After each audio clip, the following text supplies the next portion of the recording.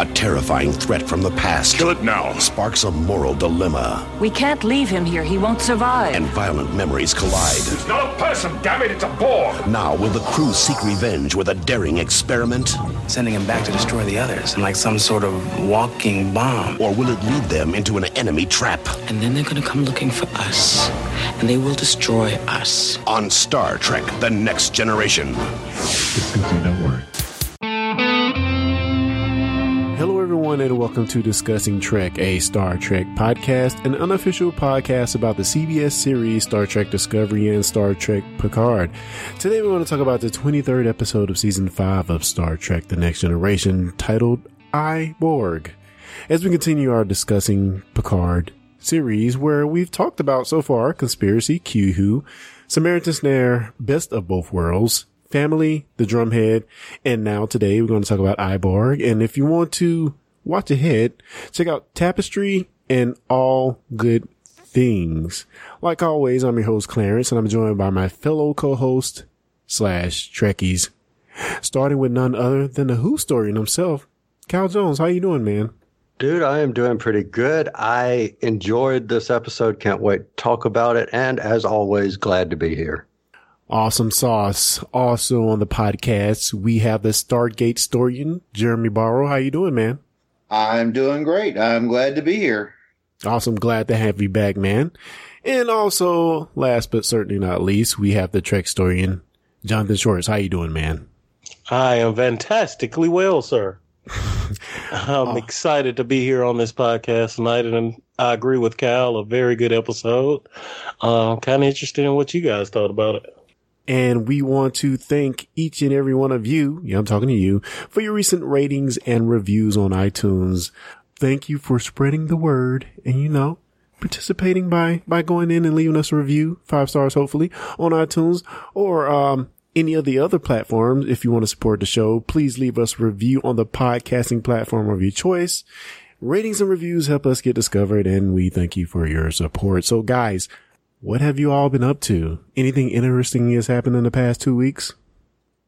One thing that was interesting, you and I and our co-host on Discussing Who, Lee Shackelford, did a very fun episode of Discussing Comics where we talked about our top 5 superheroes. And I know that's a shameless plug, but I had a lot of fun doing that. So that was very fun to do. Oh, man. Well, I always feel in awe and out of place when I'm talking comics with you guys or anybody for that matter. I'm not really a comics person per se, but I did have fun, kind of reviewing the superheroes we liked and why. And I think a lot of us were going to our roots, yeah, with our opinions of those. So, yes, very fun. And, anyone listening, please check it out. All right. Well, Jonathan, man, I heard you were, doing it up, line dancing up there in Nashville, man. How did I don't know about line dancing, sir. They hadn't made a line big enough yet. But yes, I had a small vacation / conference visit in Nashville with my wife and I, and had a good time, man. We got to go to the Grand Ole Opry, and we seen, I think, Little Big Town played. Got to see a few sights of Nashville, thinking about moving to Nashville. Oh, wow. Wow. Fun tidbit fact. I saw more than, I would say, at least 10 vehicles with either Klingon insignia or Federation insignia on the back windshield.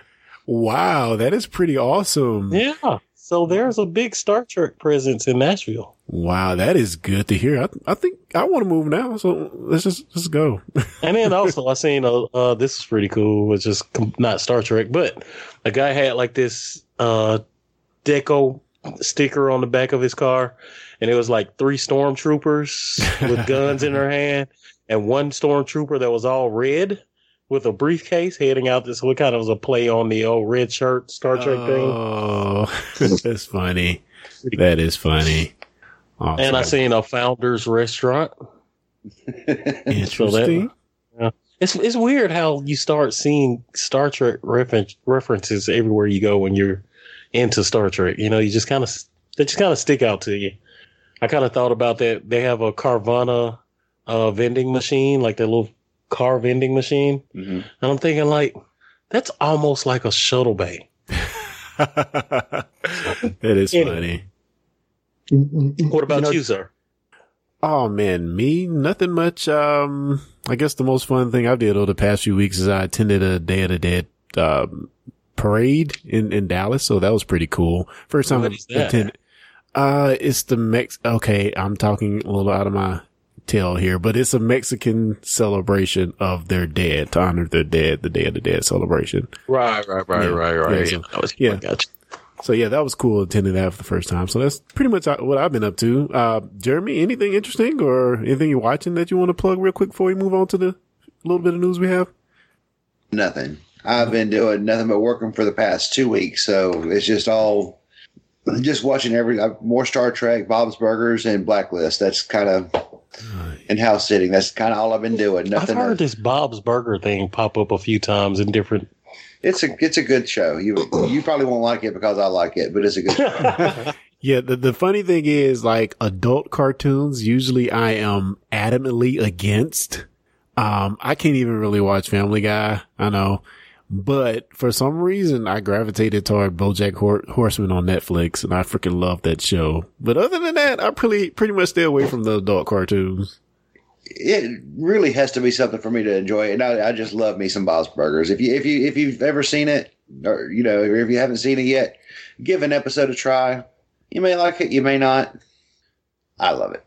Yeah, I'll check it out. I mean, honestly, I've heard nothing but good things about it, so I might give it a spin. But in the news and update section, guys, not a whole lot of news except for the fact there was Star Trek, Destination Star Trek in Birmingham, UK. That happened this past weekend.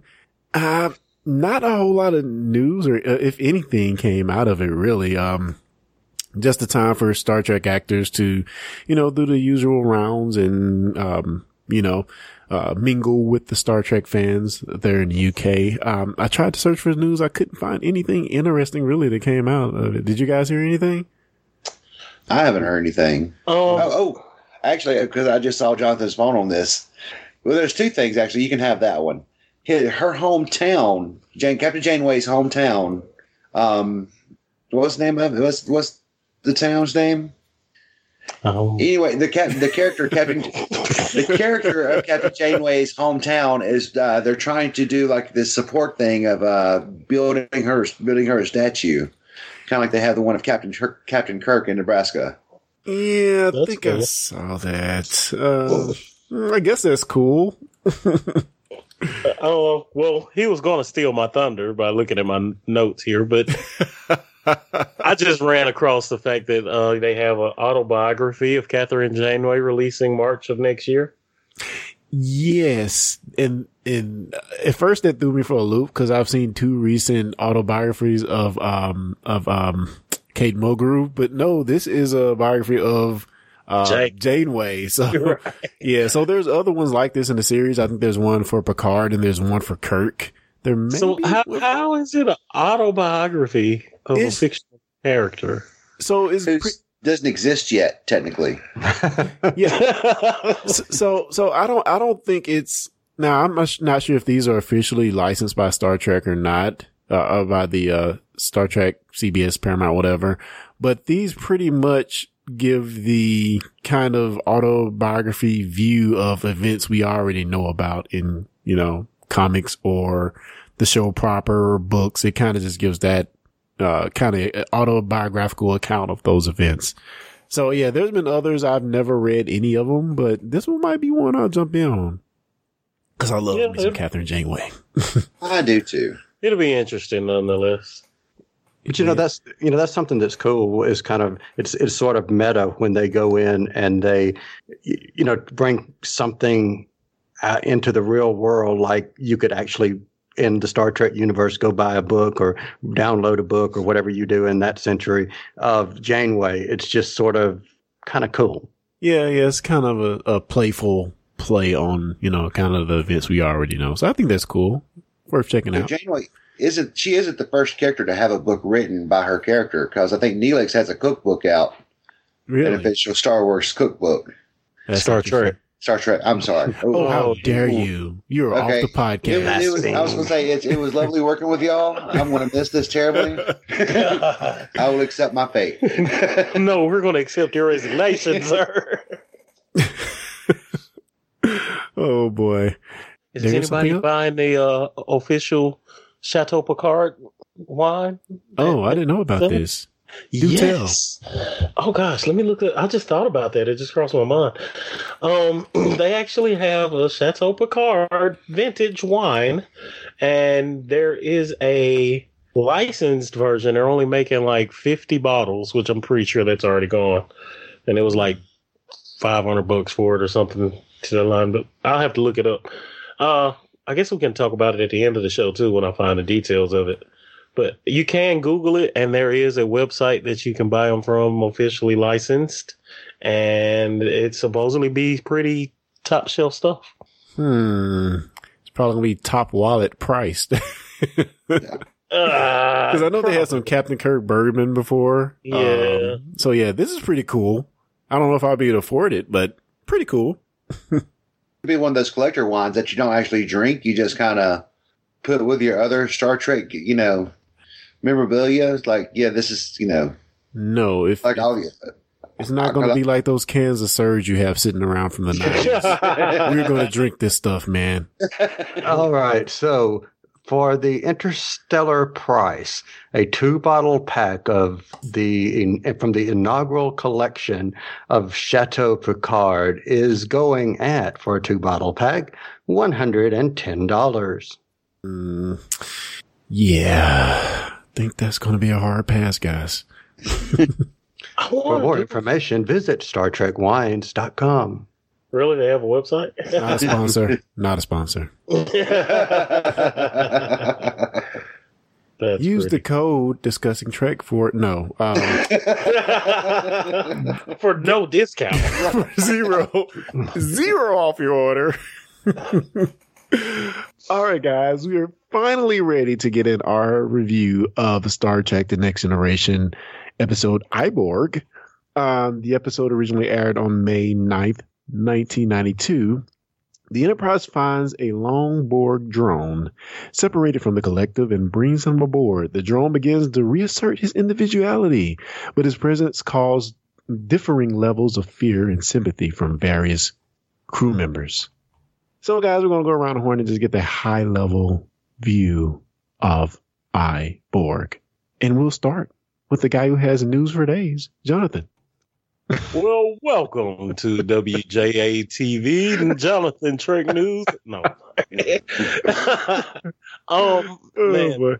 Again, we're getting into some good Picard episodes here. We're kind of, I feel like we're going to one side of his persona to the other, and we're getting to experience like just a good round version of Picard. But I tell you this, watching this, which I guess because of when it come out, it wouldn't be this way, but as of right now, it just feels very familiar and very, I don't know. I don't want to get too far into it without spoilers, but yeah, good episode though.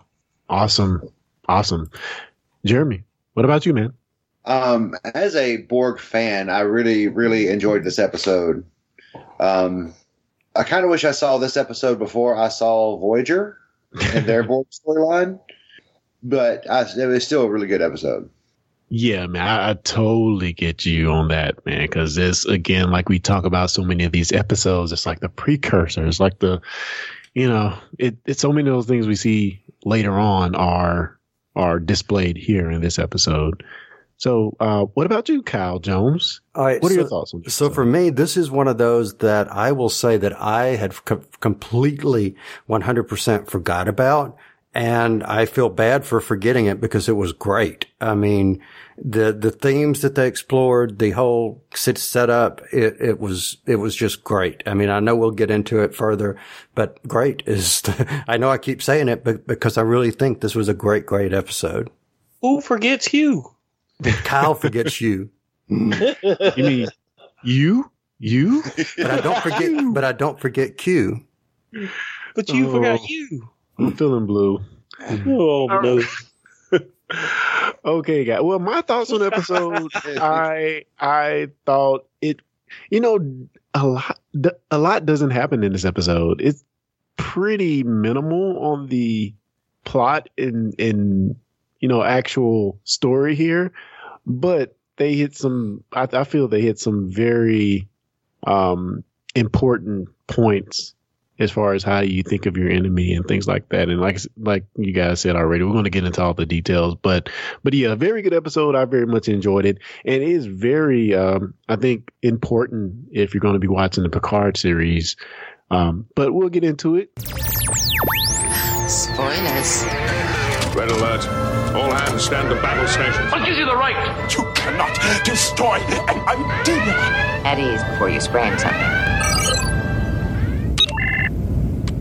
The Enterprise travels to an area considered for colonization, and they detect the transmission of unknown pattern on a small moon capable of supporting life. Oh man. So they detect this pattern as being an SOS because it's repeating. Riker and team head down to the moon for rescue. So my first question to you guys, regardless of the events of the episode, if you see a Borg in distress, what is the first thing you do? And I'm going to start with Kyle. Good question. Very good question. So, when you were saying that, my first inclination was get the hell out of there. But seriously, that was my gut reaction, was to get the hell out of there. But then I started thinking about the episode, and I think that's a very tough question because I'm still in survival mode and I want to say get the hell out of there. But is that the right thing to do? Hey, your point is definitely valid because Borg, bad, enemy, run. It's kind of the same instinct I have. So what do you think about it, John? See Borg, what do you do? Oh, man. It is a hard question to answer because it kind of depends on your state of mind. Like, in that time, in their position, when we're explorers and we're used to seeing strange, dangerous things and wanting to know more, I don't think I would have beamed down. You know what? Probably first reaction would have been launch a photon torpedo, like send the probe down, scan it for like 5 minutes, and then like torpedo it to hell and be on a. Because nothing good ever comes from messing with the Borg. Yeah, well, they arrived on the planet. They didn't know it was Borg at first when they first arrived. So I will give them that. Why not? Yeah, good. I thought the same thing. There was no Borg signature. Well, they never said anything about any kind of like Borg signature or anything. Why not? Because they were damaged. Okay, these scanners can pick up certain types of plants. And you said unknown. Yeah, I'm sure they could have figured that there's some kind of biomechanical. Yeah.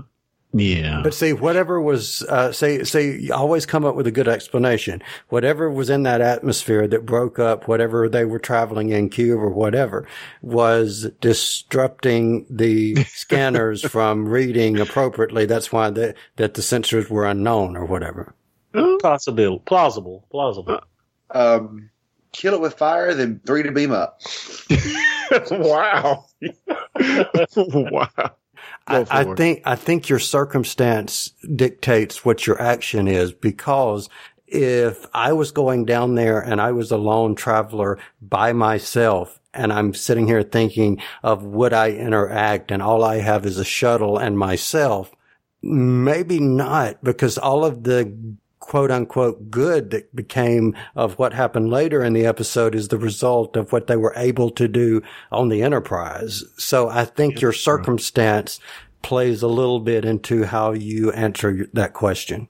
Maybe, but this is your mortal enemy. Okay, I'll quit. but we have to ask, was Beverly just a bit too adamant on helping this Borg? And the Hippocratic oath, whatever. That's right for doctors, right? Yes. So she's duty bound to help someone in need. And if there's any philosophy I think I'm going to adhere to, it's probably going to be what Worf said. Kill it now. Make it appear that it died in a crash and leave. He was not wrong, sir. He was not wrong. No, he was not.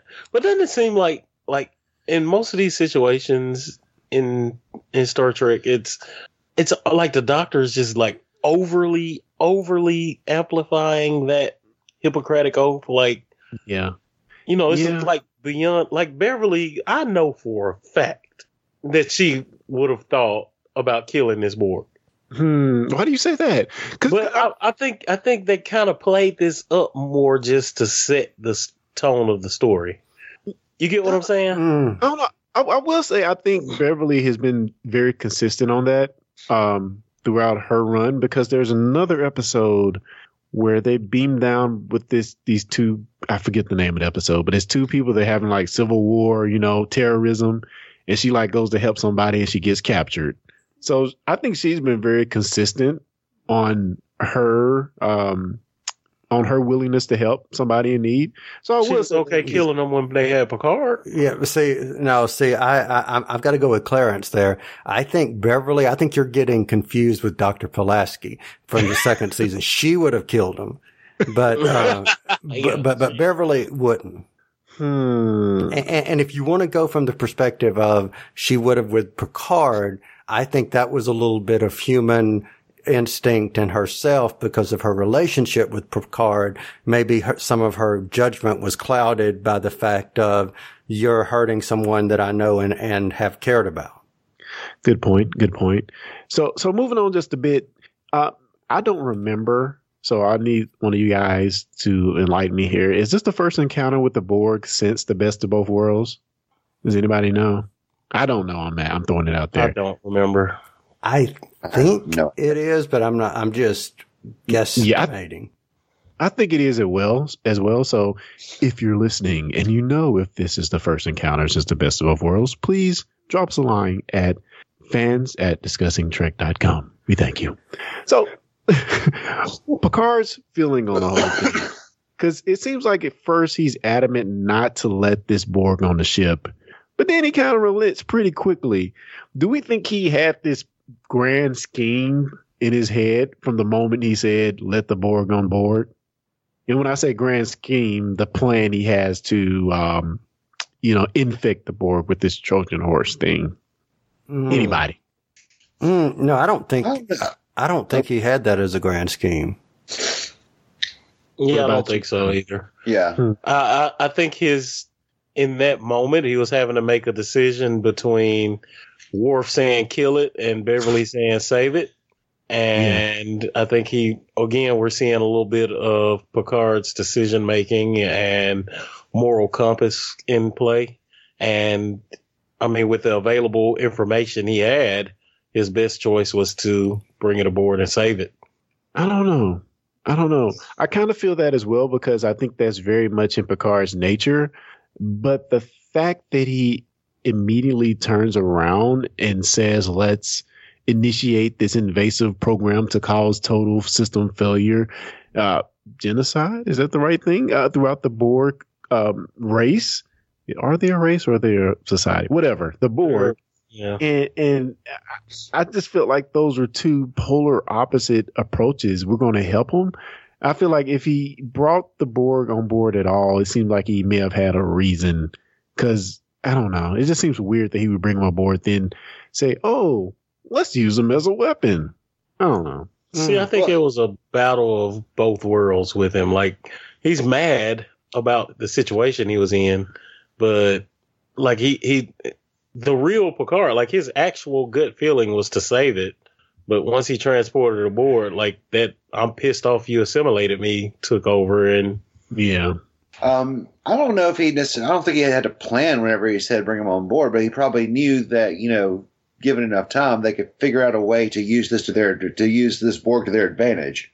And that's probably he was trying to stay just kind of, I guess, one step ahead to, we've got it. Let's see what we can do with it. Yep. I'm kind of agreeing with you, Jeremy, in the fact of you get him on board, and if, let's say, the individual drone dies, you can at least dissect it and see, what can you learn that might help you the next time you are encountering the Borg. So I'm kind of thinking that may have been his original thought. So I'm agreeing with you.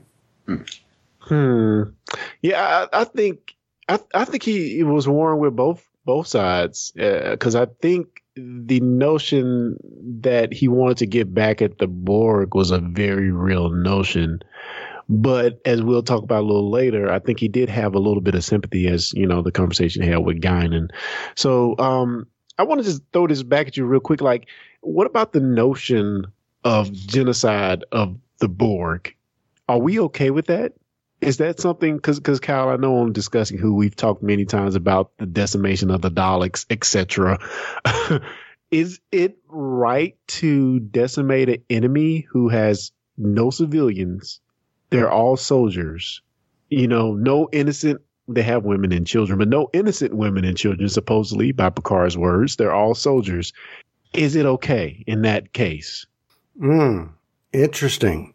And honestly, I would take it with the Borg as maybe not, but I'm basing that on what we know from future episodes of Voyager of what is possible. But with your case of the Daleks, I think it is okay because they are creatures to themselves, whereas Borg assimilate other beings. But once they're assimilated, they're no longer. Well, I do get your point. Is that we'll find out in, I guess, later episodes in Voyager that they can be, you know, reclaimed, or you know. I think at this point we don't know that. So I think we do know that kind of after this episode. Explain. That they can be reclaimed, like the individual? I mean, the only example we have of that really now is Picard being reclaimed, I would think. So, well, did they not reclaim you? But did they? They did. Point. Well, he went back voluntarily. Yeah, but the fact that he went back voluntarily says he was an individual. He was right. I mean, he was saying, "I am you. I do not want to go back, or I don't want you to be assimilated." I Borg. Yeah. I mean, he was, in fact, separated from the collective, other than they didn't take the hardware off of him. Yep. And, you know, if you look at not trying to jump ahead here, but if you look at the closing of the episode, I still say Hugh is I Hugh, not Borg Hugh. Yeah, that little side look, Yeah. So. But I don't think I think we've have enough information now to go ahead with. I mean, I hate to say it like this, but I mean, I think we got enough information and enough reasoning to commit genocide. I mean, that's bad to say it that way, but I mean, we know now that there is no reasoning with the Borg. We've tried that just up until this point. I mean, Wharf 359. I mean, we've tried everything we could. We've tried everything we could to defeat them. Yeah. So one of those where if you don't kill all of them first, they will kill you. Right. But after this episode, we do feel differently about that, right? Is what we're saying, or not? We start to kind of doubt that mentality, but not enough to stop it. I'm still to the point of, even at the end of Voyager, I would still be for, because I understand that there could possibly be life inside of each of these Borg drones. I understand that. But as a whole, and as they are, there is not. Like, so the difference, if you think about it, Voyager, when we had, species 8472. 8472, like, that was worse than the Borg, but we found a way to compromise. We found a way to communicate. Yeah. And we found a way to get out. But if you can't do that, you cannot communicate with the Borg. The best way we found to do that was through the Borg Queen, and she would not fold, and she had to be destroyed. There is no reasoning with them, and by that standard, it's either us or them. And I know that's probably the start of every genocide, you know. Right. But, yeah. But going with the mentality, if I can change them, I can make them human again. You know, I think they said the average Borg cube had like thousands and thousands of drones. The odds of finding the ones that you can bring back, you may not make it through the front door before you're assembled. Right. Yeah. I mean, my opinion on the whole thing is that would it be nice to get rid of this threat that is very much a a threat to the existence of the Federation. Yes. But I think at the point you see that they can be redeemed or they can be rescued or saved is the point where you have to second guess that. And we're going to get into it. And that's why in this episode, the humanization of the Borg is like a huge part of the whole thing. But before we get into that, let's talk a little bit about Guinan and the conversation she had with Picard as they fenced, as John liked in the trailer that we got for the Picard series. You know, she's not too happy about the fact that Picard has brought a Borg on a ship and iterates the ramifications of said decision. And probably when I think about it, she's probably the only one on the ship that probably hates the Borg more or as much as Picard when you really think about it. Man, but Guinan, oh my gosh, she gets it across in such a beautiful way.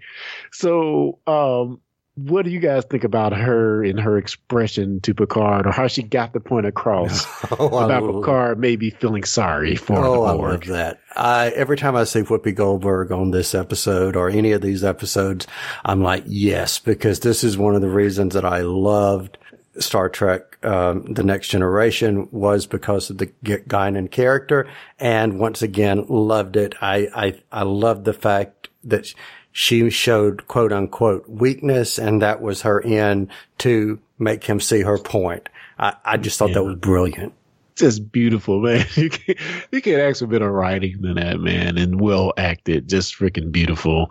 Did you guys have any thoughts on that, Jonathan or Jeremy? I enjoyed the scene too. I mean, I'm not as familiar with Guinan as y'all are, but I mean, I thought she was a point well made. Yeah, I do agree with that. I mean, again, beautiful writing and a very good point. And I mean, no one other than Guinan could make that point that way. But that being said, she was a lot more irrational than I would have ever expected Guinan to be. Well, I mean, and I understand why. I mean, I 100% understand why.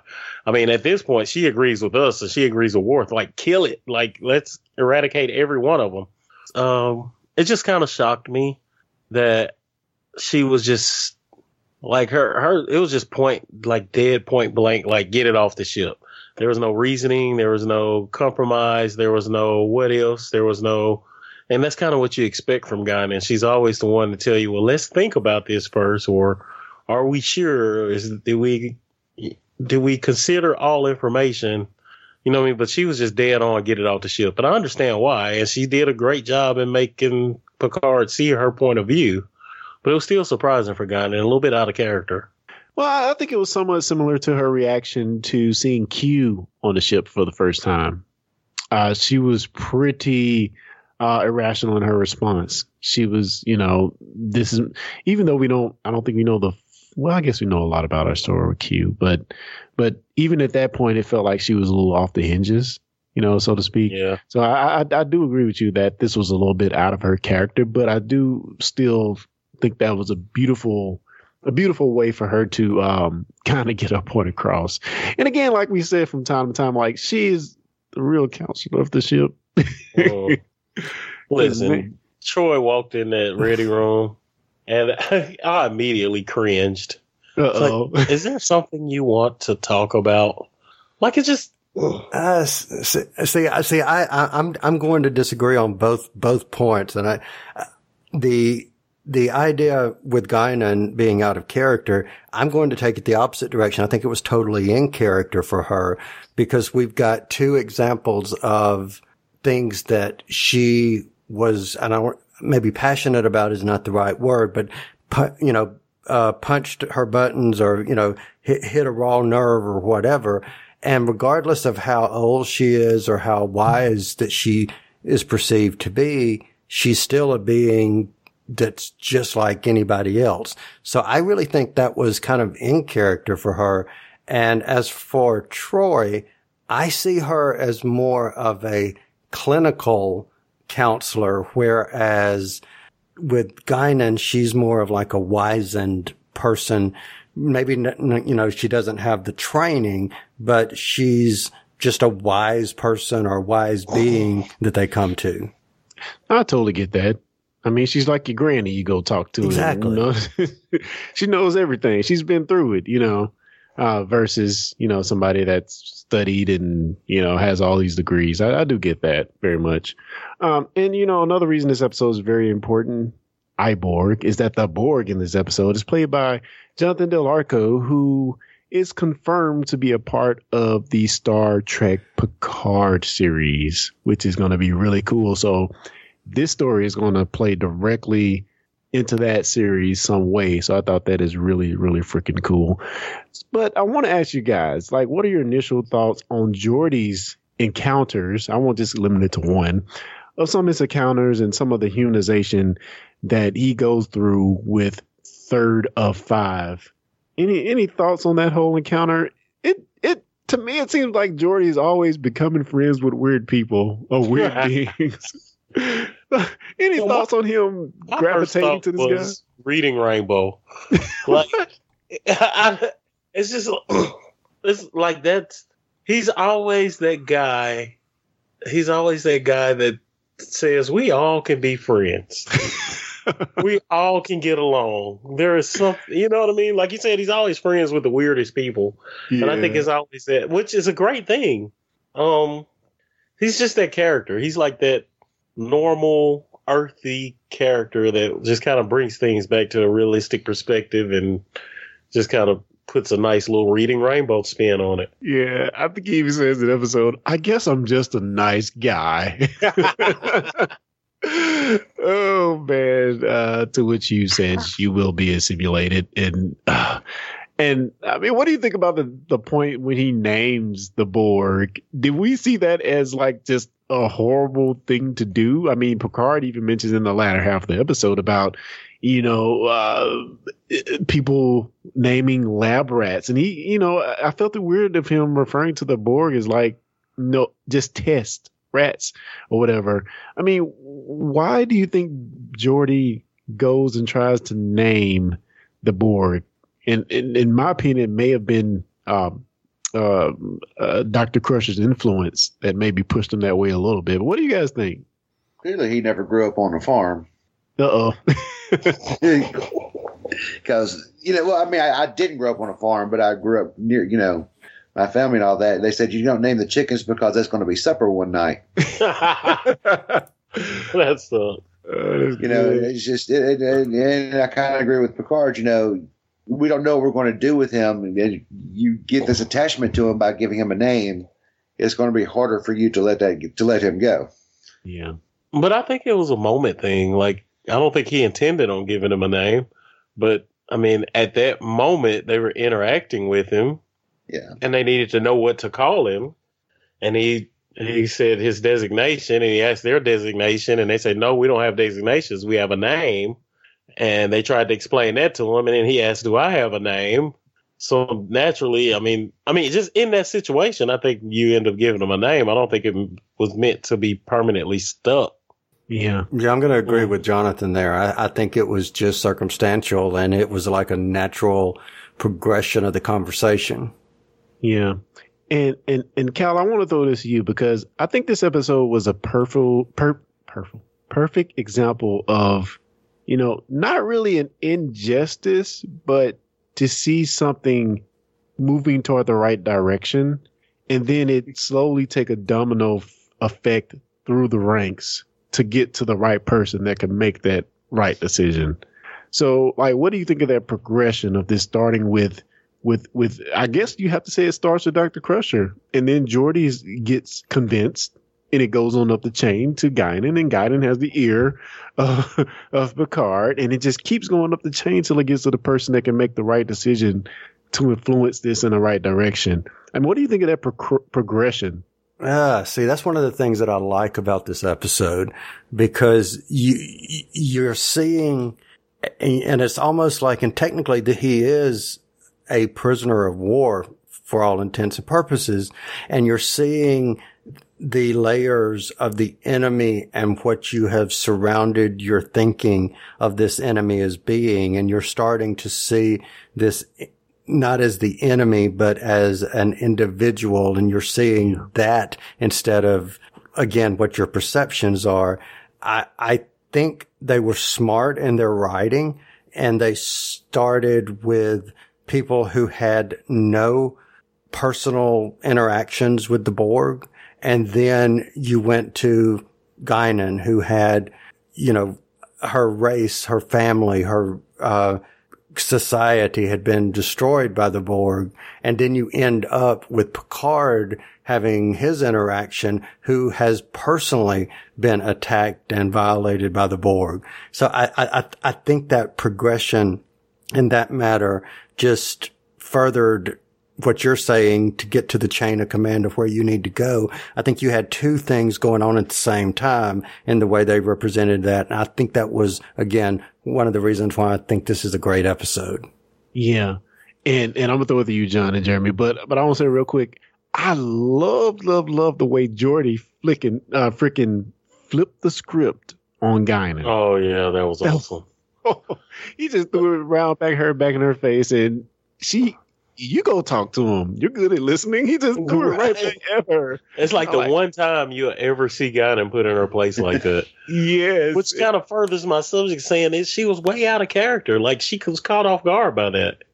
Yeah, I mean, she obviously had a very emotional attachment to seeing a Borg in such close proximity to the Borg, which, if we look at our human history, if you were in close confines with a mortal enemy that has done an injustice to your people, you would probably feel the same way, So it's not too out of line, but I agree that it's kind of different for a character. Yeah, definitely. Oh, yeah. I find it very interesting, though, that I don't think, and I'll ask you guys this question, if this situation or this problem had been presented to Picard by anybody else, it would not have turned out the same way. Like, because Guinan was the one that talked to him, I don't think anybody else would have convinced him otherwise. Like, if it had actually followed the actual chain of command, I don't think it would have happened that way. I think Picard would have followed through with his plan. And I'm going to agree with you on that. Interesting. I'm pondering it for a second. Because just the way that Geordi put Guinan in her place, she put Picard in his place for the second time this episode. Yeah. See, but let me throw this in real quick. I think that's where my idea of you had these two parallel things going on. You had the emotional and the structure going on simultaneously. I think those two just intertwined, but I agree with what Jonathan said. I don't think Riker could have convinced him as she did. You know what? I think you guys are right, but I preface that with, if Picard would have ever went down there to talk to Hugh, he may have been convinced by Hugh. I do believe that in some sense, that if he had that chance to talk to him, he may have been changed. But by the same token, like you said, Guinan, he trusts her so much, and he, like I said before, she has his ear, and she can persuade him. And yeah, wow. Yeah, I mean, she really was the one that persuaded him to talk to him. I don't think anybody else would have got him to talk to him. Yeah, she persuades Picard to look into the eye of his enemy. Oh, Picard says one thing I couldn't believe he said this. He said, "It is what it is." Oh, yeah. Yeah, I couldn't believe Patrick Stewart was saying that phrase that's been bandied about, recklessly in recent times. But I want to ask you, Jeremy, you hadn't spoken in a while. Let me throw this to you, sir. What about Picard addressing Hugh as Locutus of Borg? What did you think about that?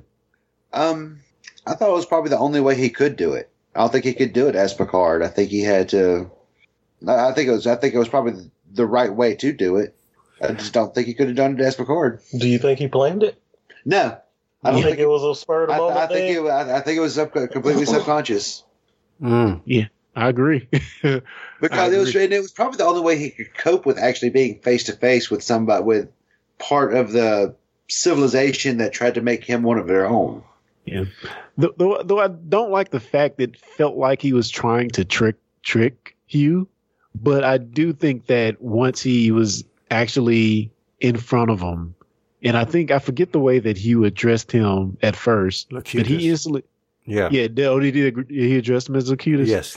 Yeah, he instantly snapped back into that mode, and he wasn't evil, but he was definitely seemed like he just cadence changed totally at that moment, which I love. See, he snapped back at all of his responses to Hugh were like snapback remarks, exactly how the Borg would have answered it. Yeah. And see, I said at the very beginning that I forgot this episode, but as I was watching it, I had a sense of deja vu, and the deja vu that I felt was right at this point. I remembered thinking, "Oh crap, was he not really Picard? Was he still Locutus?" I had that thought. So I think who they were trying to trick was not Hugh, but the audience at that point. Interesting. I don't say I was per se tricked. I knew it was still Picard, but it did kind of worry me that so the thought crossed my mind, it's a possibility they could still get to Picard again. Though if you go back a couple of scenes and you go to the scene where Picard and Guinan are in Picard's quarters, and he has a moment similar to what he has in First Contact, where he kind of rages a little bit. And he was like, "No, this is a freaking Borg, no sympathy, So I don't know, man. There's so many emotional ties getting pulled in different directions. And this scene is, man. And you gotta give Hugh credit, because Hugh is adamant about his individuality here. Yeah, he was. Resistance is not futile. Don't hurt Jordy. He's my friend. So can I pose a question? Yeah, what's you got? Why do you think he brought him to his ready room instead of going down to talk to him in the cell? I don't know. Home field advantage. What'd you say, Jeremy? Say that again? Home field advantage. Yeah, maybe. Maybe. I saw it more as perception. I didn't think that he wanted the rank and file to see that he was going to meet with the Borg. Good point, Kyle. I guess to kind of go along with the play he's employing, that he's still Locutus. So, yeah, I can see that. Yeah, good point. And, man, you have to give this. I mean, this is another great Picard moment where he gives this monologue about the individuality. And in the ready room there with the rest of the crew, where the whole thing just flips and it becomes that his individuality can be the virus. The virus is not what this thing we're trying to implant inside of him, but maybe this one moment of individuality that's spread across the Borg could be enough to change him. And I love the symbolism in that it's gone from being this real virus we're trying to insert inside of this guy to infect his people.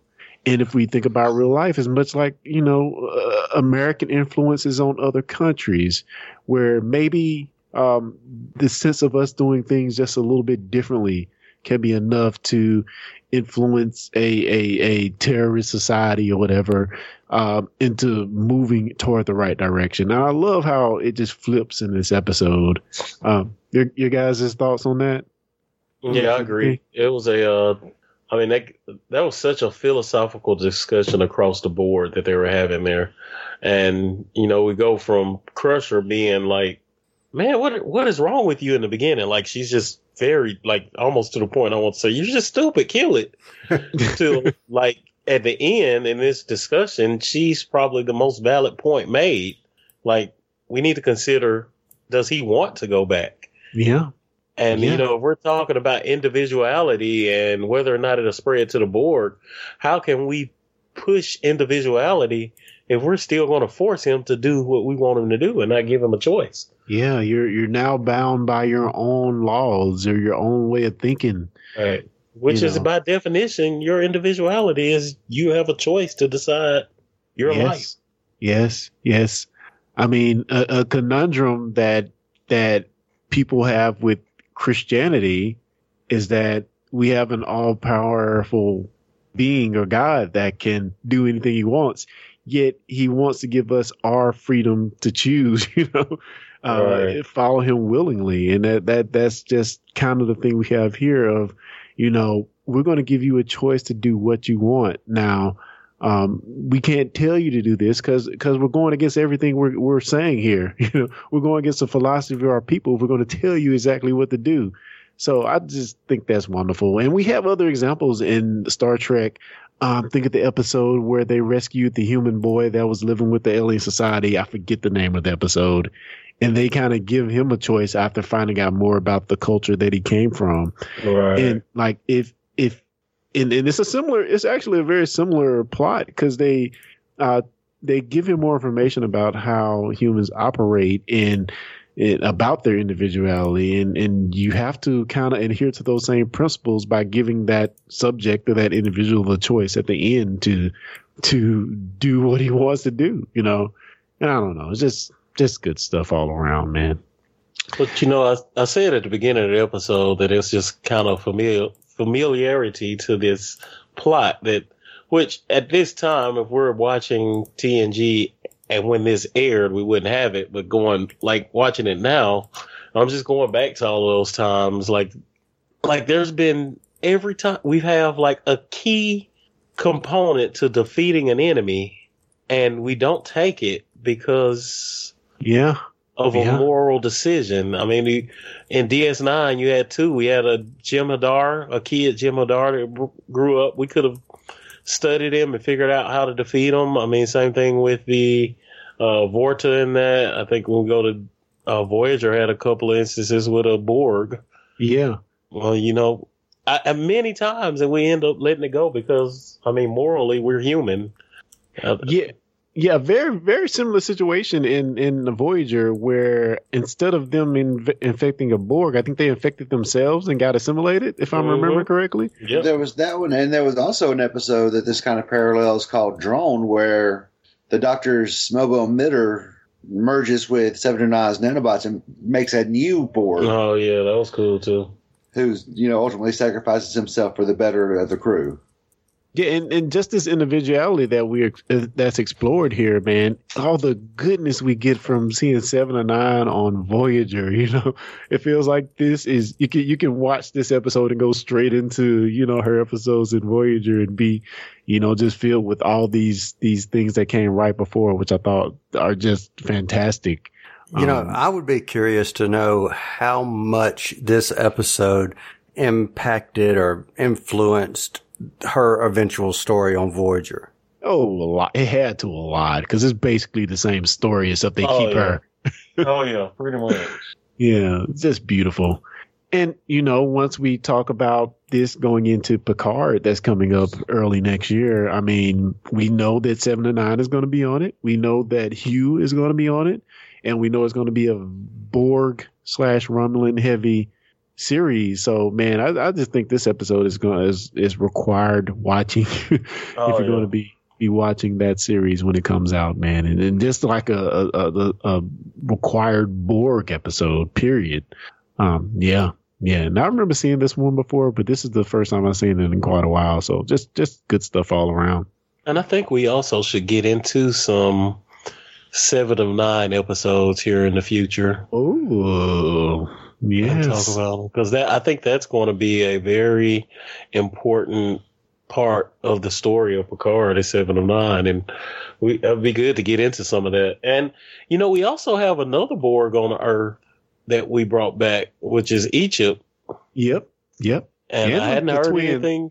Was it the twins? Egypt and the girl? It's like 4 of them, wasn't it? It was 3 of them, but no, it was 4 total. It was 4 total, but 3 of them found a home with their people. That's right. And so Egypt never did. The only one left. Yeah, he came back with Voyager. Yeah, it would be awesome to get some Egypt and Picard too. That would be great. Now he was in that Star Trek Renegades, Egypt, which I know is not canon, but apparently they replaced his arm with like some kind of weapon, and he was very bitter about everything. So now Egypt is a follower of our podcast.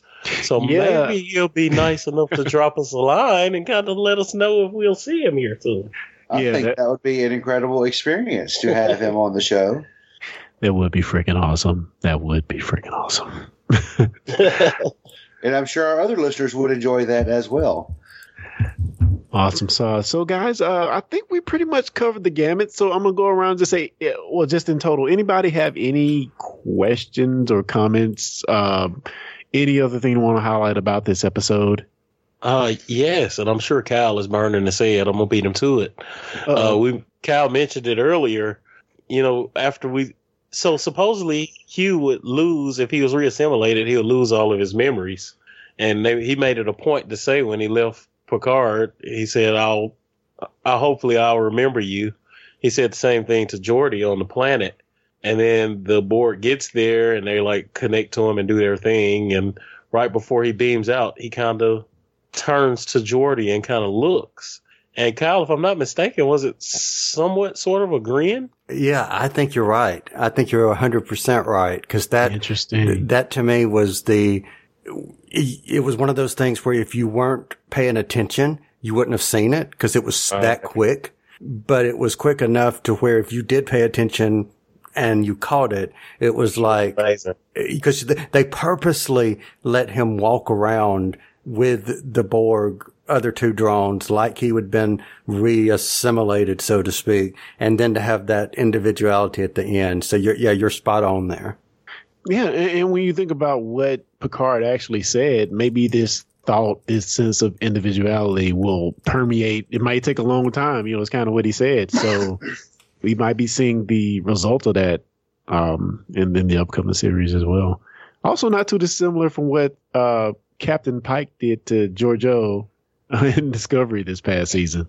Very true. Very true. You know what would be really, really, really, really freaking awesome is if in the Picard series, if the character of Hugh and Seven of Nine meet up and she makes some reference to the first time I felt the individuality was from you.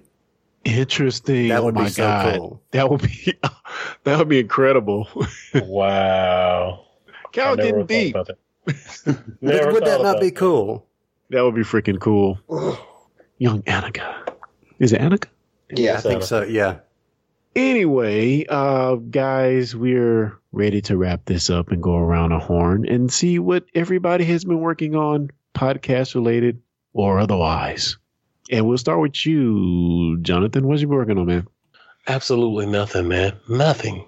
I got to get busy doing something. Yeah, all I do is work. Make great stuff. Watch great stuff. Do great stuff. Not much to watch out either. I'm still reading that book, though. I mentioned on the last podcast, the Homo Deus. Yeah. And I'm halfway through it, and it's some pretty good stuff in there, man. Like, if you're a Trek fan, you would love this book.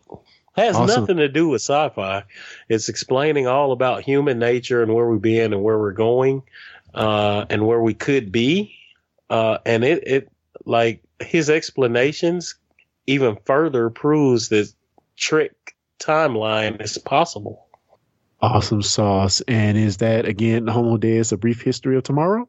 Yes. Like Yuval Noah or something? Yeah, don't try that. Oh man, Harari. Okay, Jonathan, what have you been working on? I mean, oh God, Jeremy, what have you been working on?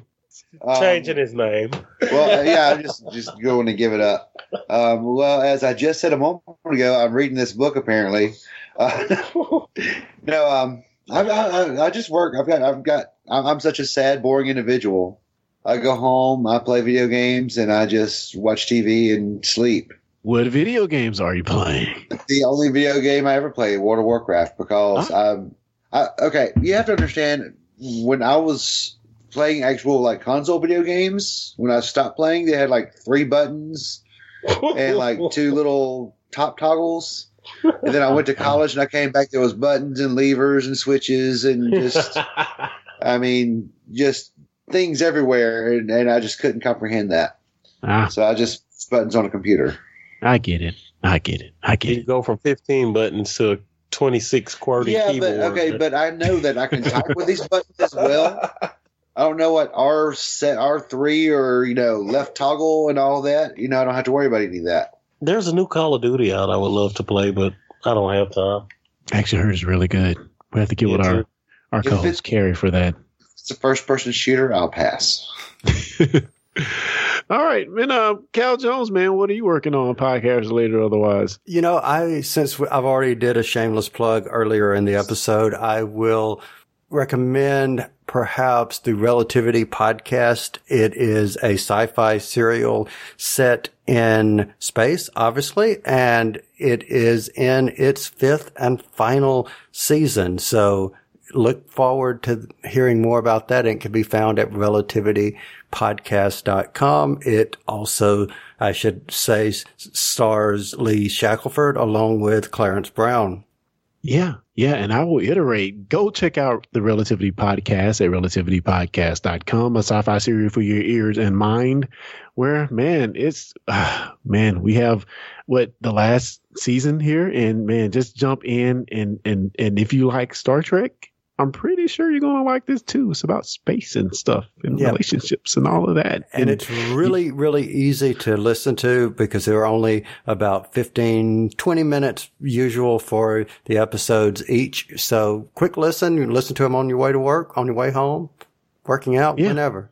Yeah, do that. Subscribe and tell them Discussion Trek sent you. Yeah. So, guys, once again, thank you for joining us. We appreciate you joining us for this ride of these reviews discussing the Picard series. And again, if you want to go ahead and get ready for the next episode, go catch up on Season 6, Episode 15, Tapestry. We're going to be reviewing that coming up. And if you have any feedback or comments, hit us up at Discussing Trek on all of the social medias. Also, send in fan mail at fans@discussingtrek.com. We'd really appreciate it. Guys, thank you for joining us. And until next time, guys, live long and prosper.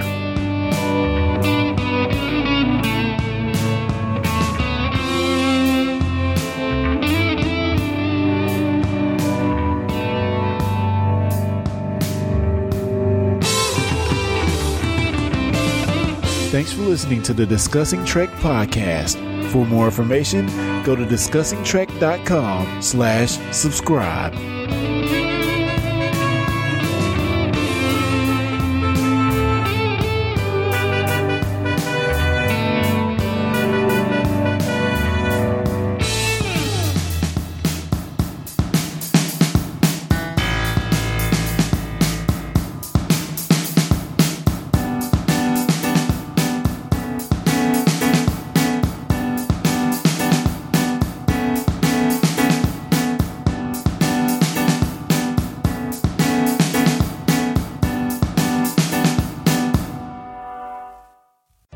If you enjoyed this podcast, you may also like Relativity.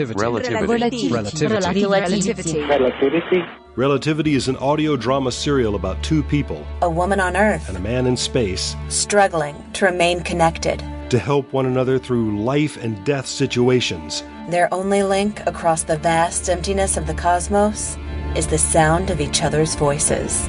Find out more at relativitypodcast.com. Relativity. Wi-Fi sci-fi. Wi-Fi sci-fi. Wi-Fi sci-fi. What is Wi-Fi sci-fi? It's Girl in Space. Tales of Sage and Savant. The Ninth World Journal. Relativity. Oz 9. Moonbase Theta. Out. It's Girl in Space. Wi-Fi sci-fi. What is Wi-Fi sci-fi? Find out at wifi-sci-fi.org. Wi-Fi sci-fi. Discussing Network.